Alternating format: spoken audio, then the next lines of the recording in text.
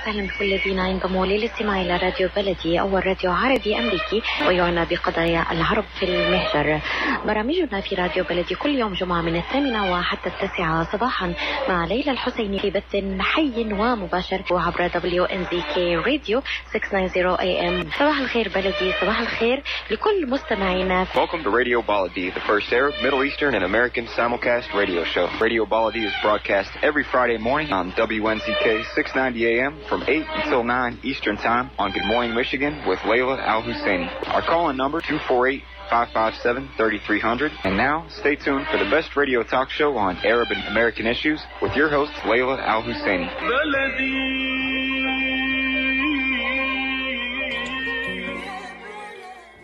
Good morning, everybody. It's Wednesday, September 30th, 2020, and I'm Ray Hanania, your special U.S. correspondent for the Arab News newspaper, and you're listening to the Arab Street Radio, Radio Baladi podcast and broadcast live from Detroit, Michigan through 690 AM WNZK Radio.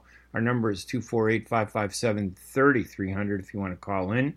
Of course, technology, I can't stand it. I can't get us on Facebook. It's not connecting. The Special Election Edition show is brought to you by the Arab News newspaper, the Middle East's leading English language print newspaper with editions in Saudi Arabia, Dubai, Japan, Pakistan, France. I can't wait to go to Paris, France, to sit there and sip coffee and read my column in French.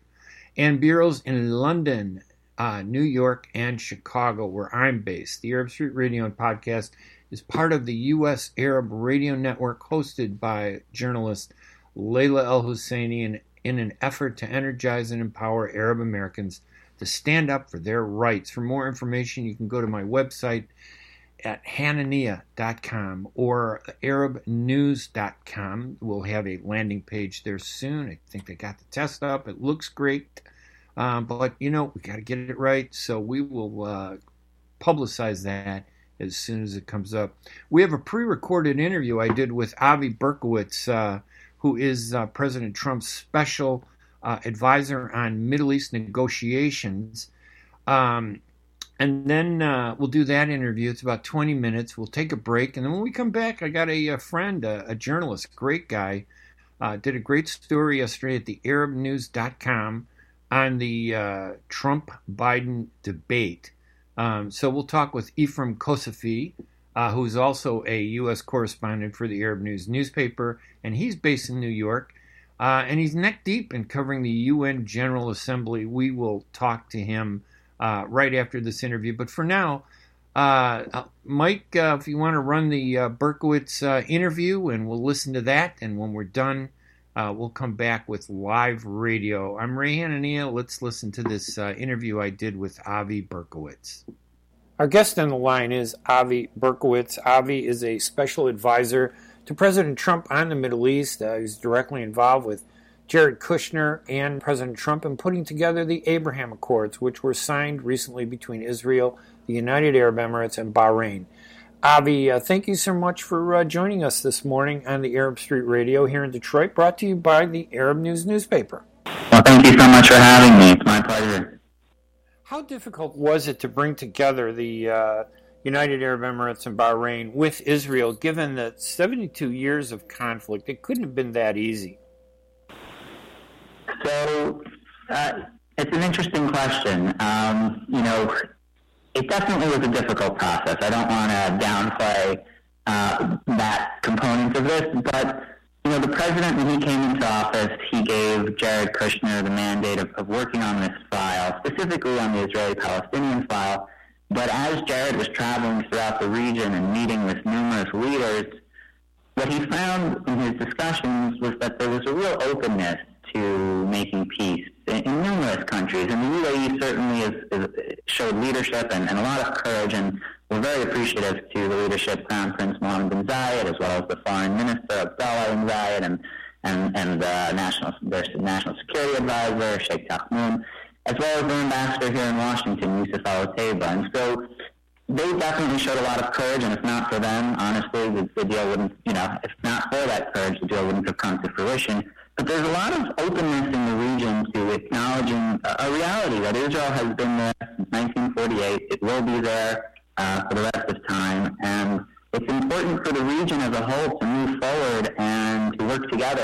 And so, what was obviously a very difficult, arduous, strenuous negotiation was made a lot easier with the understanding that there's no anti-Israel sentiment in the UAE leadership. That is a bygone era.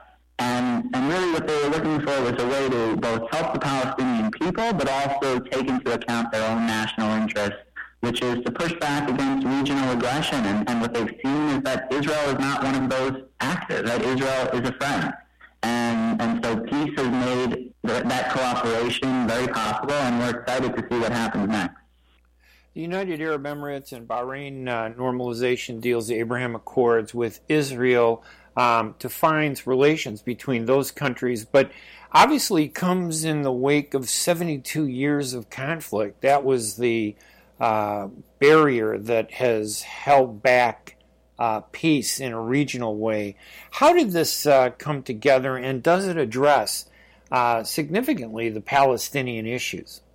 So I think what really helped is honestly the fact that we put out a vision for peace that Jared, myself, worked on for years, as well as Jason Greenblatt, David Friedman, and we put out the plan, and the plan calls for a realistic two-state solution. It calls for a Palestinian state with a capital in areas of East Jerusalem. It calls for free access, for all people who will come in peace to all of the holy sites, so that no one could say that they're in any way being under siege, and as well as $50 billion of investments, as well as solutions for people who were displaced. And so it's the refugee issue. And so it's a serious, detailed, realistic plan. I would encourage all of your listeners to go and check it out. It's 180 pages. And it's undoubtedly something that will make the lives of the Palestinian people better and will change the course of the region. And so when that was put out, a lot of people sort of saw the fact that the Palestinians refused the plan prior to it even being published, meaning they wouldn't even read it before rejecting it. And honestly, that's just unacceptable, right? I mean, we can disagree about the details. We can sit around the table and negotiate them. But if you're unwilling to actually even review the plan and think it through and explain why you think that it's not acceptable, then we're not really talking. We're sort of talking past each other. And I think a lot of people in the region saw that and said, we're no longer going to be, allow this to be a veto over our national interest.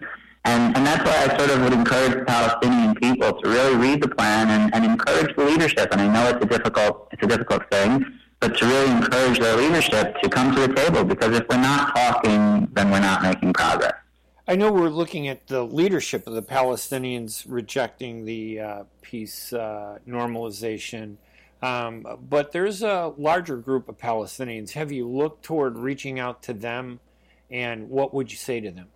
I'm a very optimistic person, mostly because I work for a very optimistic person, which is Jared Kushner. The president is the ultimate deal maker. I don't know. I just, when you sort of just sit down in a chair and you think, it doesn't have to be this way, right? We don't have to be fighting with one another. And obviously these things are easier said and feelings are entrenched over decades of issues on both sides. But I don't know, I just, when I travel in the region and I talk to the younger generation, I don't feel any animosity towards the process. I don't feel people still, have what is a 70-year-old grudge. I don't know, and a lot of the leadership in the region is younger as well, and I'm referring even outside of the Israeli-Palestinian.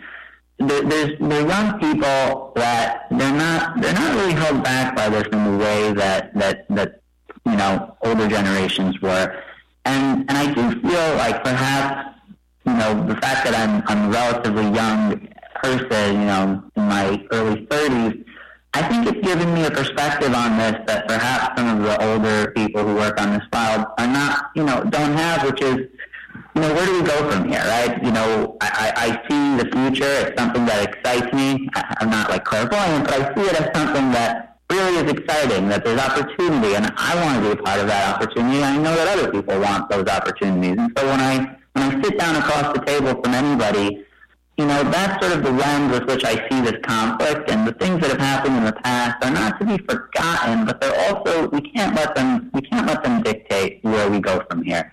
And so, perhaps this is sort of aspirational, but I don't know, maybe you need to have a little bit of an aspirational philosophy when staring down difficult problems, because it's very easy to understand why these things won't come to fruition, but I don't see anything that says that they shouldn't. And so I'm hopeful, and I intend to give it my all, as long as I'm a special representative for this negotiation, to just really get the parties to the table to talk amongst themselves, because, us talking about it is great, but only the parties themselves, sitting across the table from each other, can really get this deal done. There are issues with the Palestinians in terms of how they're treated by the Israelis. I mean, they do live in an occupation. I know that's a disputed term, but how do you reach out to them when they have limitations that they have to deal with to sell a plan like this? Well, look, I think we have a little bit of a disagreement about how we see that. But one thing I think we can agree on is that ultimately it's the people that are suffering, and how we get to the people in a meaningful way is something that we think about all the time, for sure. And the problem becomes in that when you have a society that, the leadership does not allow for voting, or they say that they're going to have voting, and then for whatever reason there's some excuse that always comes up, you sort of find yourself in a position of where do we go from here that can actually make a substantive change. Because if you chase after the leadership and you say to them, leadership, until you do X, Y, and Z, we're not going to give you, the money, and we've stopped paying the money. They've sort of gotten very used to the way things have always been, and it's hard to really change that overnight. And so time has definitely, I think, helped them see that we are not going to continue doing things in the way we've done things. But it also has not brought them to the table, which is sort of a hard reality that we have to acknowledge.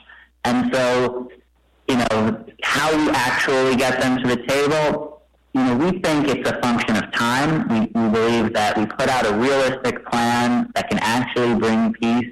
Of course, it's the people themselves that continue to suffer as a result, especially during this period of Corona. But we're also not going to make bad decisions because we're in this situation, and we're not going to chase after a leadership that has shown an unwillingness to constructively engage. And so feeling for the people and understanding their plight and thinking of ways to help them is something that we do all of the time, and thinking of ways to invest in the West Bank that sort of perhaps goes around the leadership is something that we think of as well. But ultimately, our leadership is going to need to step up and come to the table for there to be serious material progress for the Palestinian people. And, if you look at Gaza, you can really see the treachery of bad leadership, right? The trajectory of where it takes you, and those people are just in one of the worst situations that we really could imagine. And so these are serious, massive problems without easy resolutions. But the way I sort of frame it is on September 15th, when we were at the White House doing the signing with Israel and the UAE and Israel and Bahrain, the only reason we were talking about the Palestinians was because Hamas was sending rockets into southern Israel. And, if that's the reason that you're in people's minds, that's a really bad thing. It's a big mess up. And I think the Palestinians, some of them are not to blame for that. A large portion of them are not to blame for that. But ultimately, that is what the leadership in Gaza is doing. And so, this issue is of massive stature, but ultimately what we've found progress in is in the normalization front, as we've seen with the UAE and Israel and with Bahrain, and we're in conversation, as the president relayed, with numerous other countries, and we intend to follow that because we see significant opportunity in the weeks and months ahead. Are you engaging with other Palestinians, speaking to them, talking to them, and presenting this plan to possibly win public support? Yeah. I speak to numerous Palestinians. I speak to Palestinian business leaders. Some of them come to my office, and we sit and we talk, and we think of constructive ways to move this ball forward. I mean, the frustration that you hear in my voice pales in comparison to the frustration that you would hear in their voices with the leadership. And they understand that the current trajectory is a bad one, and they constantly bring me potential ideas. And, I remember just a few days ago when we put out, a few weeks ago when we had the signing ceremony, and I spoke to one of them over the phone, and I said, have you had any luck with, talking to anybody in the government there? And he said to me, the words he said was, I'm fed up with them. I've given up on them. And while I understand where he's coming from, we can't think like that, right? Just because they're not willing to engage, it doesn't mean we should give up on working our way around that. And so we think about it all the time, but we're also not going to allow that to be a veto over the progress that we hope to make in the region going forward. How many Arab countries have reached out to President Trump and to you or to Jared Kushner regarding exploring the possibility of doing the same with Israel? Yeah, I can give you a high-level sense. Numerous countries reached out to us after the UAE deal, and the country that's most relevant is Bahrain, saying we would like to be next. And other countries said that they would like to have those conversations with us, but Bahrain was sort of the most forceful that they would like to be next. And next they were, right? And so what was nice about that is within a month of that conversation, which was on August 13th when the UAE deal was announced, we had already come to an agreement with Bahrain, and they were at the signing ceremony a month and 2 days later on the 15th. And so we're having numerous conversations with other Arab countries and Muslim-majority countries in the region and in Africa. And, what we're finding is that the momentum of those two deals has really pushed other countries to say, what is in our national interest ultimately? Should we, as Arab League members, as, countries in the region, should we allow a 7-year-old problem to hold back our country, our potential relationship? And, the most important point I think here is you can disagree with somebody while still recognizing that they are, that they exist. And I think that that's, what really the UAE breakthrough was, is that, look, perhaps the way we've done things has not proven successful, and perhaps we need to, a paradigm shift. And maybe, and I think what the UAE has proved, is that having a seat at the table and giving a former, adversary or former, country that you were not on good terms with, a seat at the table is in fact the best and most likely way to resolve a conflict. And I think what you're going to start seeing as other countries join the Abraham Accords is this sort of change in thinking in that Israel is a reality, we have disagreements with it, but let's at least be at the table, have substantive, serious conversations, and be a voice for change as opposed to a voice of just rejection. And the UAE led the way. They deserve tremendous amount of credit for that. Bahrain has solidified it, and therefore they deserve a tremendous amount of credit. And every country that comes next needs to be celebrated as well, because what they are doing is that they are further proving that old paradigms have been unsuccessful, and that the only real way forward is through engagement and through discussion. And I wish sometimes people could hear my conversations that I have with people throughout the region, and they're not ready yet to be made public. But when you hear the way people are talking, you really can tell that things have changed, that we're no longer in a situation where, Israel, we have to think of ways to, avoid it. Like, people want to engage with Israel. They want to have those conversations. And we think that's a very positive step forward, and hopefully there will be more things to announce in the coming weeks and months. How many of the Arab countries have come forward to speak with Israel about signing similar Abraham Accords or similar normalization agreements? I mean, the president said roughly 5 to 7. So I'll let that be the bar. But you know, every country is going to take their own time. Every country has their own internal considerations, and we respect that, and we want to work with them to get to that point. And just to understand, this is not something that is being done at the exclusion of understanding the significant issue of the Israeli-Palestinian conflict. That is a real issue, and it is one that we intend to give as much attention as the Palestinian leadership is willing to engage with us on.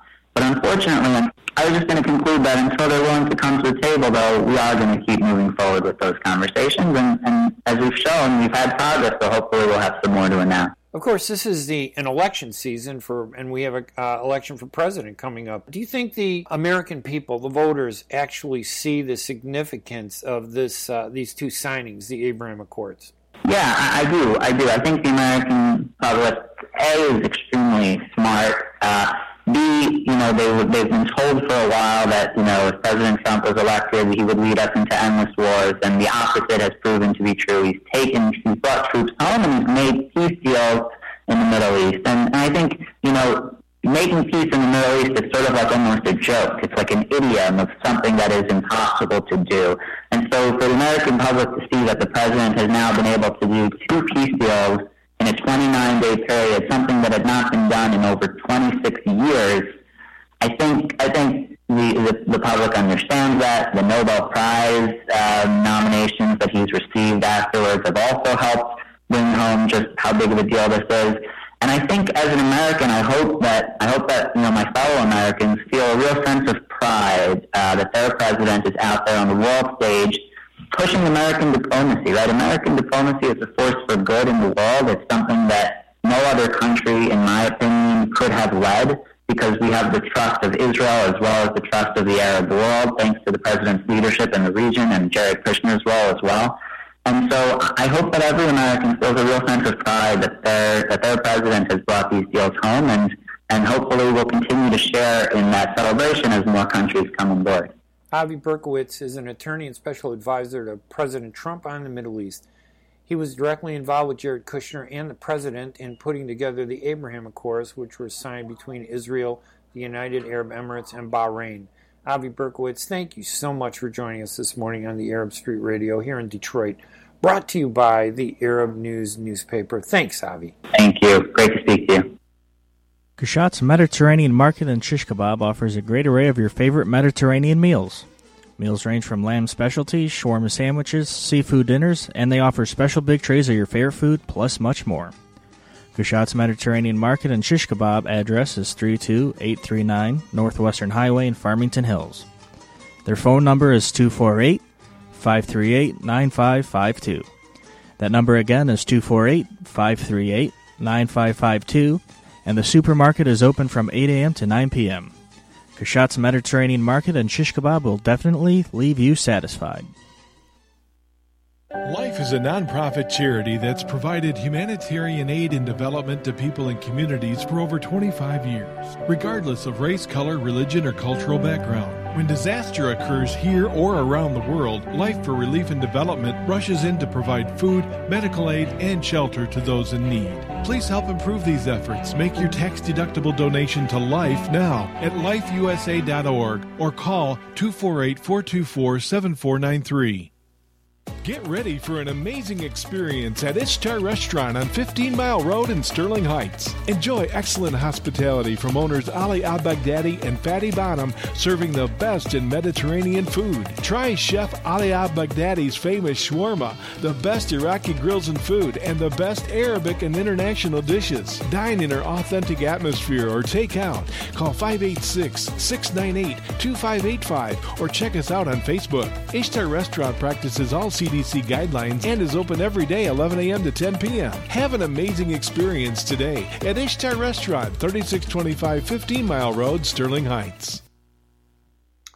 And welcome back to the Arab Street Radio. I'm Ray Hanania. You know, I'm thinking maybe Well, I love that Arabic music. Maybe we'll just do a Debka sometime. I used to do radio on WLS in Chicago, and we get the whole studio up and dancing over there. But of course, I'm getting a little older. I'm going to have to start looking like a sheik, right? Ephraim, how are you? Yes, good, Ray. There are many versions of the Debke. I think there is one yes. for other people. Maybe we should start learning it a bit more. The old one is with the cane, right? Where we have a sword in one hand and a cane in the other hand, and we just kind of drag ourselves across the wedding floor. Yeah. Bumping into everybody. Anyway, this is a special edition of the Arab Street Radio, brought to you by the Arab News newspaper. They are co-sponsoring the special election edition. We just got through listening to an interview that I pre-recorded with Avi Berkowitz. I think he was in Egypt when he did the interview. That's where the call came up from. And for those people I know, we don't have to agree with the guy. There was very little that I agreed with, but we have to talk. We have to understand. And we're in America, and our goal is we need to talk to Americans. We need to present their side. We need to discuss their side. We need to engage them, walking away from the peace agreement, for example, as bad as the deal of the century was, as Netanyahu called it, I think was a bad move on the part of the Palestinians. They should force themselves every opportunity in front of the camera, in front of the spotlight, and whenever the Israelis are there, they should be there. And it would be like having a presidential debate and not showing up, running for president, and that's always been the problem of the Palestinians. So it is, our number is 248-557-3300. But let me introduce my colleague from the Arab News, Ephraim Kosafi. Ephraim, how are you? And thank you for joining. We are broadcasting on Facebook. It was a big hassle. I hate technology. I like the old days when we sat around a taboon out in the desert and we sent pigeons to each other to say hello, right? Yeah. I'm a Luddite too, I hardly can turn my Zoom on and just check my internet every morning and read the newspaper. That's all I can do. And Ephraim, you're in New York now, and you cover the United Nations. I covered them last year. Thank God you're covering it, because that is a big hassle. Yeah. Did they tell you after, right? After they hired you? It's very strange this year. The United Nations is supposed to be celebrating its 75th anniversary today. We know that it was created in 1945 from the ruins of the Second World War. And there was a whole talk about how this pandemic is actually plunging the world in a sort of like a third world war, and the need for the United Nations to stress again the tenets and the ideals upon which it was created 75 years ago, which is multilateralism. There was a lot of talk in every pre-recorded speech by every world leader about the importance of coming together, multilateralism. The Secretary General, who unusually this week was giving a lot of press talks, insisted many times and warned against the nationalistic approach and the turning inward of some countries in their dealing with the pandemic. And so you had these messages throughout the past 6 days of the general debate. But then last night you had, the lower diplomats' right of reply. And so everyone rushed to reply to the speech of the other country's leader. And so you saw all these attacks, and it ended on a very divisive note last night. You had Armenia and Azerbaijan now attacking each other and accusing each other of starting the tensions in the Karabakh. You had Iran going after Israel and replying to Netanyahu's claim that Iran is a few steps away from having 2 nuclear bombs. You had, Iran attacking UAE and Yemen responding to Iran. How can you attack UAE when you are responsible for the war in our country?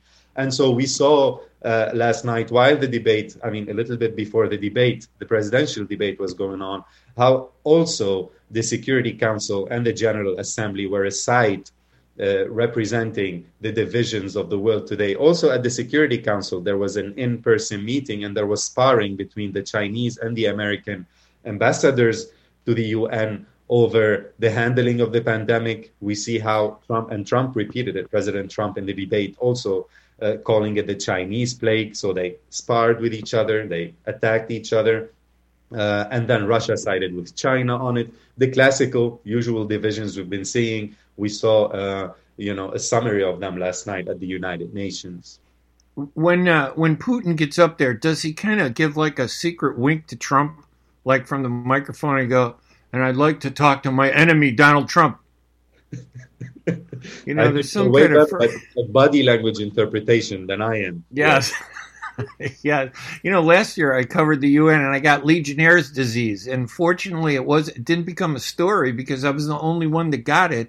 Everybody else who got it went back to their home countries, outside of the US. So they said, the CDC said, one American gets Legionnaire disease. We're not going to publicize it. I said, what? Am I going to be okay? And then, of course, we get coronavirus. All right. Ephraim Kosofi, hang on because we got to take one more break. Let's do that, Mike and our producer. And when we come back, if people want to call, you can call at 248-557-3300. Remember, we're only an hour show, and we're down now to a half hour after we did the Avi Berkowitz interview. So keep your questions if you want to call in 248-557-3300. Keep your questions short, please, so we can get as many people in as possible. I'm Ray Hanania here at the Arab Street Radio, brought to you by the Arab News newspaper at arabnews.com. We're going to be right back right after these messages. At Top Rehab Physical Therapy Clinic in Dearborn, we provide effective physical therapy sessions in order to limit pain and discomfort. Top Rehab provides physical therapy care for any diagnosis prescribed by a physician, and we regularly see and treat conditions such as stroke, TMJ, fibromyalgia, sciatica, joint pain, and more. We use a variety of pain management methods, including modalities, soft tissue mobilization, and therapeutic exercise. If you're in need of physical rehabilitation or physical therapy, get the highest quality health care at Top Rehab. Most insurance is accepted, and we're open Monday, Wednesday, and Friday 8 to 6, Tuesday and Thursday 8 to 5, and Saturday 10 till 2. Call for an appointment today at 313-846-0555. That's 313-846-0555. Choose Top Rehab Physical Therapy Clinic on Michigan Avenue in Dearborn. Life's too short to be in pain. إلي ساعة عم بستناك مشان نروح نتغدى بالشام. الشام؟ إيه بالشام ومو بالشام. شلون صارت هي؟ بدل ما نروح نتغدى بالشام إيه جابوا لنا الأكلات الشامية الطيبة لعنا لهم.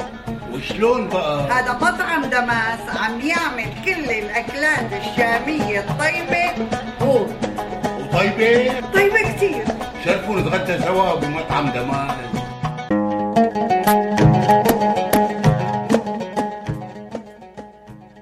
الأكل الشامي الأصيل فقط بدماس كوزين. زوروهم على 28841 أورشاد ليك بفارمينغتون هيلز، ولطلباتكم اتصلوا على 248-987-4609. That's 248-987-4609. دماس كوزين and catering، جبنا لكم الشام لعندكم.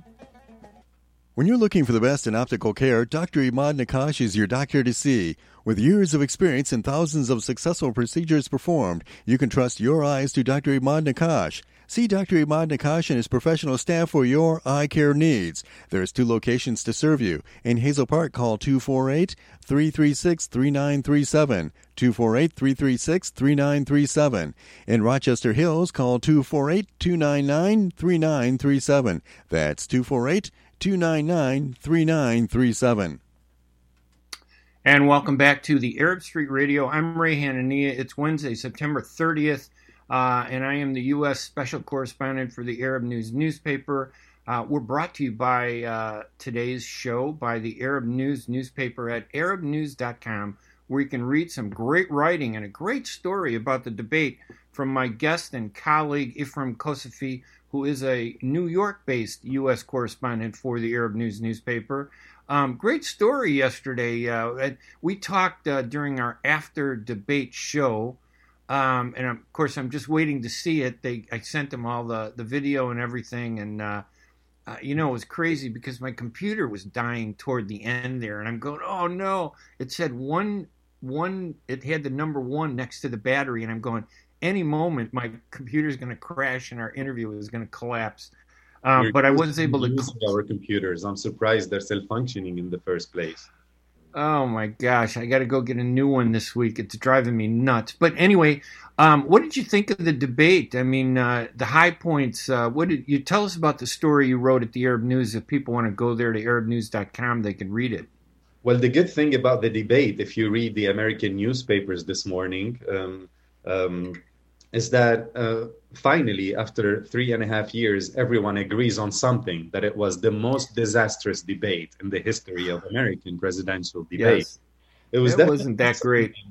We hit new lows yesterday. There were things that, I've covered the elections since 2004. You have since 1976. So you probably know more than me that in recent memory, we have never seen this amount of personal insults traded on stage, on national television, between two candidates, an event that was supposed to give viewers a chance to compare the two men side by side on the important issues. And God, we have so many issues in this country we needed to focus on. But one thing is Biden, it seems like they raised more than $4 million during the debate. So, Democrats thought maybe Biden was winning. He won them over. This is a record in 1 hour, like of how much Biden has raised. And of course, the pro-Trump media, like Breitbart, are singing the praises of the president as the winner of the debate, continuing, the same rhetoric that was prevalent before the debate as well. I think what stood out for me the most, I don't know for you, Ray, I'm going to ask you too in a little bit, but the fact that the president did not specifically denounce white supremacy at a time when the country, when civil unrest continues to rage on in so many cities in the countries. And he seemed to waffle on that, didn't he? He seemed to waffle. He could have said, he said, yeah, I do, but they said, well, then say it. Yeah. It's interesting that he just wouldn't say it. And then he said, what do you want me to say? Who do you want me to call?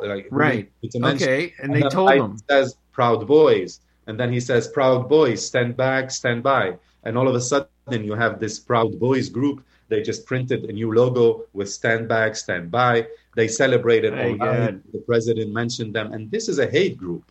I mean, all made. I think he should be more forceful, and he's not. I don't think, honestly, I don't believe he supports these white supremacist groups, but I think that he feels, because Trump is like a little kid.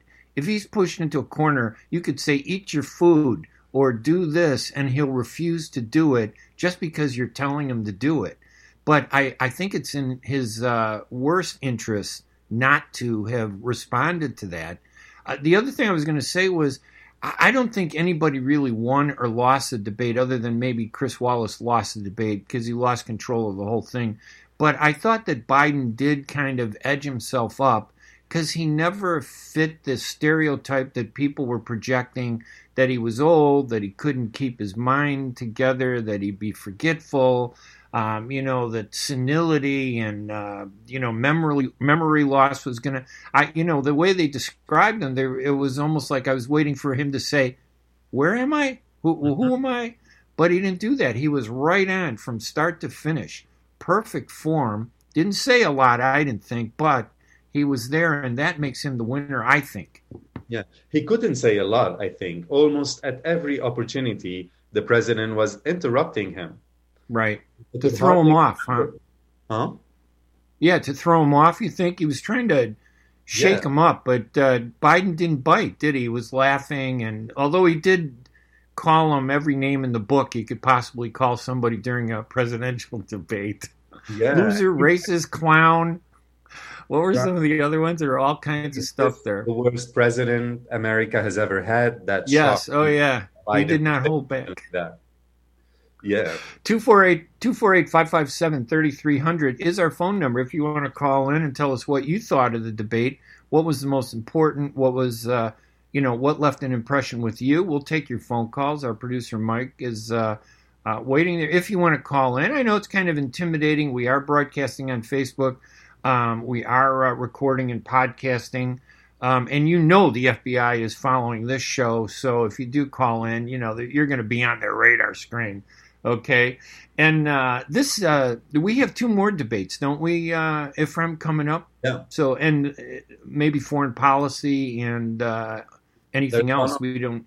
Yeah, one on foreign policy, immigration, trade, and then the subject, I think, will be more specific as we get closer to October 15th.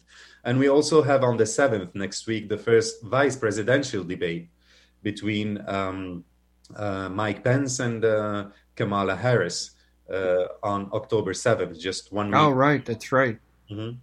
That one will probably be boring, but much more cohesive. Yeah. Pence is not a fighter. He's very respectful. You know, he's from Indiana. What can you expect from a guy? He's not going to be very aggressive. You know, and Kamala, I think this is her chance to kind of assert herself, right? Her big spotlight. Yeah, and she was all over. He might be. And she was talking until the early hours of the morning last night. You know, she was on TV channels, you know, talking about the debate. The point that she hammered home a lot was the embarrassment she felt. The world, while the world was watching the debate, she felt that America has been more debased than ever before in the eyes of the world. And that's the point that she kept repeating. And of course, she said that Biden is the one who won the debate, and that the debate was a clear image of what America is presented with today. Donald Trump versus Joe Biden, whom she called acts presidential, is very graceful and decent man. And Yeah, and I think besides us, we're the only objective media, you and me and the Arab News newspaper. The rest of them are off the deep end. I mean, I read the New York Times this morning. It just was so biased. I watched Fox News. There's no middle ground, it seems. So it's very hard to get an objective. You know, both sides are going to cast the other side like you're the end of the world. Let's take a phone call from one of our listeners, Jerry Haba. Jerry, thank you for listening. I don't know if you're watching us on Facebook, but the technology is growing. Pretty soon we're going to be on that big TV screen on Times Square. Right, Ephraim? Well, because you're in New York, you get us up there. Jerry, welcome to the show. Yeah, we're all set. Thank you, Mr. Rayhan. Good morning to you, and how are you today? Hey, Jerry. Good. And our guest, Ephraim, is on. Good morning to your distinguished guest, and thank you for being here with you in the studio.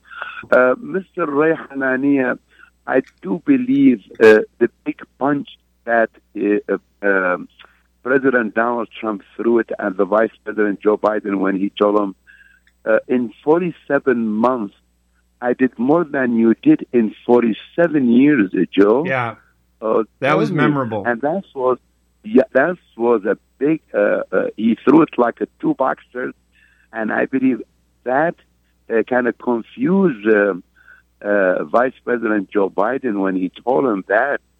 And the second thing, Vice President, he blew it when he said about himself, I'm the Democratic Party.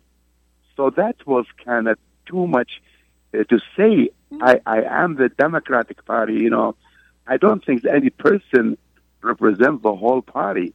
So that was a big mistake on behalf of Vice President Joe Biden. And but Jerry, you got to admit, Jerry. Hey, Jerry, you got to admit though that Biden handled himself pretty well, didn't he? He wasn't as bad as everybody said he was going to be. Yes. The other thing, President Trump, when he mentioned about his son Hunter, that was a big hit. Confused the vice president. He got lost. He didn't know what to say. And I believe those are 3 points. I claim President Donald Trump, he was the winner on that debate. Okay. Thank you very much, gentlemen. Have a Jerry, nice day. Thank you. Thank you, buddy. We appreciate you listening to the show. And everybody out there at Facebook, our friend Samir Khalil with the Arab Democratic Club in Chicago is watching. We got Linda. We have a lot of people that are online here. And it took us a while to get the Facebook because of the technology and stuff like that. We have one more break, Ephraim, and we have to take that break. When we come back, let's talk a little bit more about the debate, politics, and anything else, any other stories that you've been working on. We can share it with our listeners here at the Arab Street Radio at WNZK AM 690 Radio, broadcasting out of Detroit. Our guest, Ephraim, is in New York. I'm Ray Hanania, based in Chicago. The special election edition radio show every Wednesday through 1 or 2 weeks after the November 3rd presidential general election. We'll be broadcasting here every Wednesday morning on WNZK AM 690 Radio. We're going to take a quick break. When we come back, we can take more calls at 248-557-3300. I'm Ray Hanania. We'll be right back right after these messages.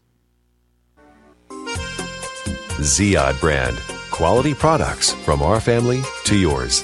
Ziyad Brothers Importing offers the finest quality products, including brands like Sultan, Kraft, Nestle, Hook, Rico Picon, Donna, and many more. Ask your retailer to carry these fine products because you deserve the very best. For more information, visit our website at www.ziyad.com. That's www.ziyad.com. Ziyad, quality products from our family to yours. Are you going to start a restaurant or a grocery store soon? Do you need floor plans and designs? Call Naji Abood at 734-744-9796. Do you want to buy kitchen and restaurant equipment at discount prices? Call Naji Abood now, 734-744-9796. New Concept Products and Design, the trademark of kitchen equipment. 5% discount on all purchases of $75,000 or more. New Concept Products and Design, new location, 31185 Schoolcraft in Livonia. Learn more at www.newconceptproducts.com. Call Naji Abood, 734-744-9796. When it comes to reproductive medicine, IVF Michigan Fertility Centers are the recognized leaders. With locations in Bloomfield Hills and 5 other cities in Michigan and Ohio, IVF has experts in all aspects of the field. As a founding member of IVF Michigan Fertility Centers, Dr. Nicholas Shama is one of the leading reproductive endocrinologists in Michigan and Ohio. Dr. Shama has performed over 10,000 IVF cases and has helped thousands of couples fulfill their dreams of parenthood. American board certified in both obstetrics and gynecology and reproductive endocrinology and infertility, Dr. Nicholas Shama is a very caring, compassionate, expert physician that understands not only the medical but also the emotional toil of infertility on his patients. When it's time, get personalized care from Dr. Nicholas Shama at IVF Michigan Fertility Centers in Michigan and Ohio. Call toll-free 855-952-9600, 855-952-9600. And welcome back to the Arab Street Radio. I'm Ray Hanania with my guest, Ephraim Kosafi. We're both writers at the Arab News newspaper, which is sponsoring today's show. We're on every Wednesday. Our next show will be Wednesday, October 7th. And then I do my Friday regular shows, Friday, October 9th. I think I have a show Friday, October 16th. But just listen in every Wednesday through the election, and you get some Arab American insight from 2 journalists. Ephraim, you've done a lot in journalism. Give us a little bio, because this is the first time you're on the radio show here in Detroit. For the listeners and those people listening online and watching on Facebook, tell us just a quick little bio about yourself, what you've done in journalism. Yes, I've been covering the U.S. election and U.S. politics race since 2004, since I first got here. And I also, from the very beginning, I have had this big curiosity, and desire to understand the complexity of this society. Because as you know, we come from overseas, from the Middle East. There's a very simplistic image that the world has of America. It's basically concentrated in the image of New York and DC and politics and the big metropolis around the US. But in fact, I wanted to know about the other 80% of Americans, those that no one mentions, that live in isolated areas.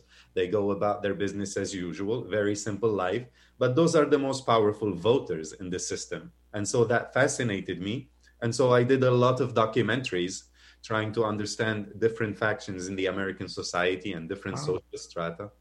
And I also had a show called America Votes, which is about the election. And I rove with it all around the states. I think we did over 35 states reporting on the elections in the past. Nice. And you said you've been, you interviewed, I think, Bill Clinton and George H.W. Bush, George Sr., right? Bush Sr. Yeah, that's true. I met Clinton in the Arkansas library. I think there was a tsunami back then. We talked about that and the American efforts, around the world. And yeah. Was he surrounded by a lot of good-looking women? Because that's all I heard about the guy. I actually met him. I was thinking about. It's so funny when I saw him. It's so funny how you can never shake that off. But you can't.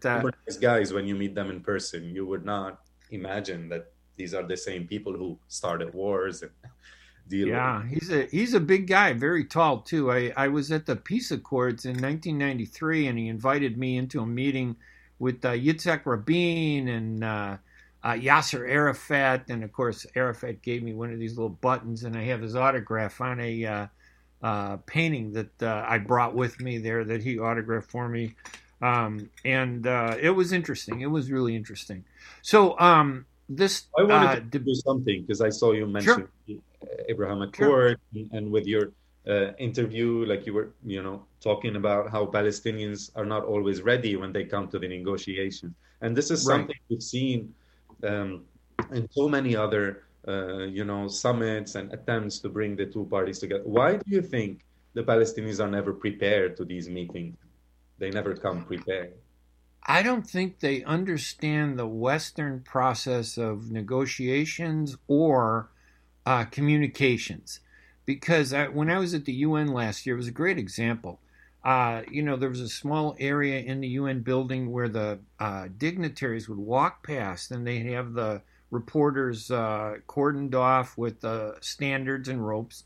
And every time someone would come by, they'd come by and say hi to us. Whether they made news or whatever, they talked to us. They weren't afraid of us. But when the Palestinians came by, I know Saeb Erekat. I've met him. He knows me. I met Mahmoud Abbas. They were all walking by like they were afraid of chickens walking past, foxes that were waiting to pounce on them. And I kept saying, Saeb, come over here and say a few words. And it's like they looked at me in fear. And I'm going, you can't possibly fear me. I'm Palestinian. Come and say something. So they didn't have anything to say. That's the problem with the Palestinians. They're not ready. Hanan Ashrawi, on the other hand, phenomenal. I did an interview with her this week, and they ran the story at the Arab News. And she lamented the fact that they wouldn't put any money into communications. They wouldn't give her any money. She does it as a volunteer. And I'm thinking that's why we've lost as Palestinians and as Arabs. Because the Israelis, to them, communications is priority number one. PR, spin, perception. Not to us. Yeah, it's sad.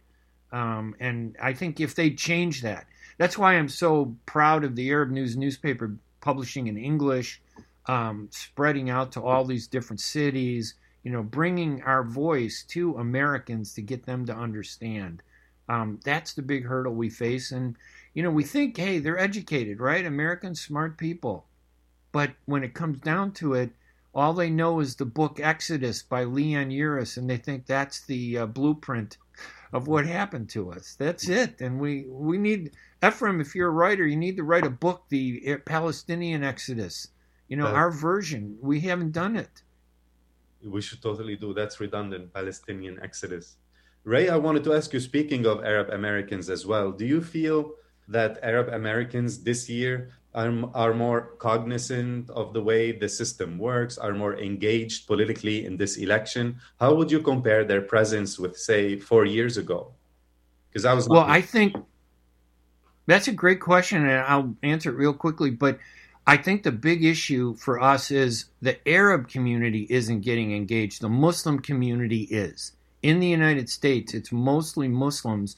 that have created these very influential organizations like MPAC and MGAGE, the American Muslims for Palestine. Their voices are being heard. But as you know, in the U.S., the American Muslims are 74% non-Arab, mostly African American, and the Arab Muslims are only about 22%. So our voice as Arabs really still is being suppressed because as Arabs, we're still discriminated against. Politicians love to talk with Muslims because they know the majority are not Arab and they won't run into a Palestinian at one of those meetings, which to me is the problem. But, you know, I've been arguing that for years. Nobody listens. I should have been a doctor. It'd be a lot easier. I'd be one of the commercials on this radio show making a lot of money right now. If we only got a couple minutes left, I'm telling you, the radio show flies by. Anything you want to point out that you're working on, any ideas from the debate that you want to share that stood out? I loved your headline from the story in the Arab News. Let me read it. It was, just shut up, man. Biden and Trump trade personal insults in first presidential debate. That was a memorable moment, unfortunately, right? And you know what, Ray? Immediately after the debate, T-shirts from the Biden campaign with the sentence, shut up, man, went on sale. Immediately. Yeah, and that's PR spin that they think about, right? And I bet Trump has one that says 47 months in office compared to 47 years of doing nothing, you know. So we should be like that. We should jump on these little perceptions. Yeah. So... But again, you wake up the next day, Ray, and you look at the newspaper, and today we're reading about the pandemic and how it's flaring in so many areas in the U.S., and you hear some governments really going back to the same panic that we experienced back in March. After we thought this is the new beginning now, we have dealt with it and it's behind us, it's back. So it's hard to dwell on those beautiful, flashy points from the debate when you are immersed again the next day with the harsh reality of what's happening on the ground. Let's go to the phone lines again. Sammy is on the line. Let's see if we can get Sammy to make a quick observation. Sammy, you on the line still? Thank you for hanging on. Yes, good morning, Ray, and good morning to your guest and definitely to the listener. I just want to be You only have a minute, unfortunately, but go ahead. Go ahead. Yeah. That's okay. So for yesterday's debate, I see the winner is not Biden, and it's not Biden is maybe more have a luck about better than Trump. But what's happened yesterday is that Trump was very ignorant, took the conversation to a personal level. He was debating more with the moderator, with Chris, more than the audiences or more than anyone else. Yes. Yeah. And Chris was very elegant and smart about his questions, and he did his job great. On the other hand, Biden was able to talk to the American people into the eye. He was looking to the camera most of the time. Yes, he did. Versus Trump was talking to Chris and to himself more than anyone else. He utilized a language that never been used before in any presidential debates in the 60s. He took it very, very personally, and he was angry and aggressive against Biden. On the other hand, Biden was calm, was quiet, smiling most of the time. He lost some momentums, and he wasn't able to take advantage. Sammy, I got to stop you there because we're at the last 60 seconds of the show. No problem. But thank you for calling so much. Ephraim Kosafi, thank you for joining us this morning. It was a lot of fun. We got to do this again on one of the upcoming shows. I'm Ray Hanania. Remember, the newspaper, thearabnews.com is the place to go. And for more information on this podcast, go to thearabstreet.org. Listen, I'll see you next Wednesday at 7 a.m. Chicago time, 8 a.m. in Detroit. Mike, thanks for producing. Everybody have a great week. We'll talk to you later. Bye-bye, everybody.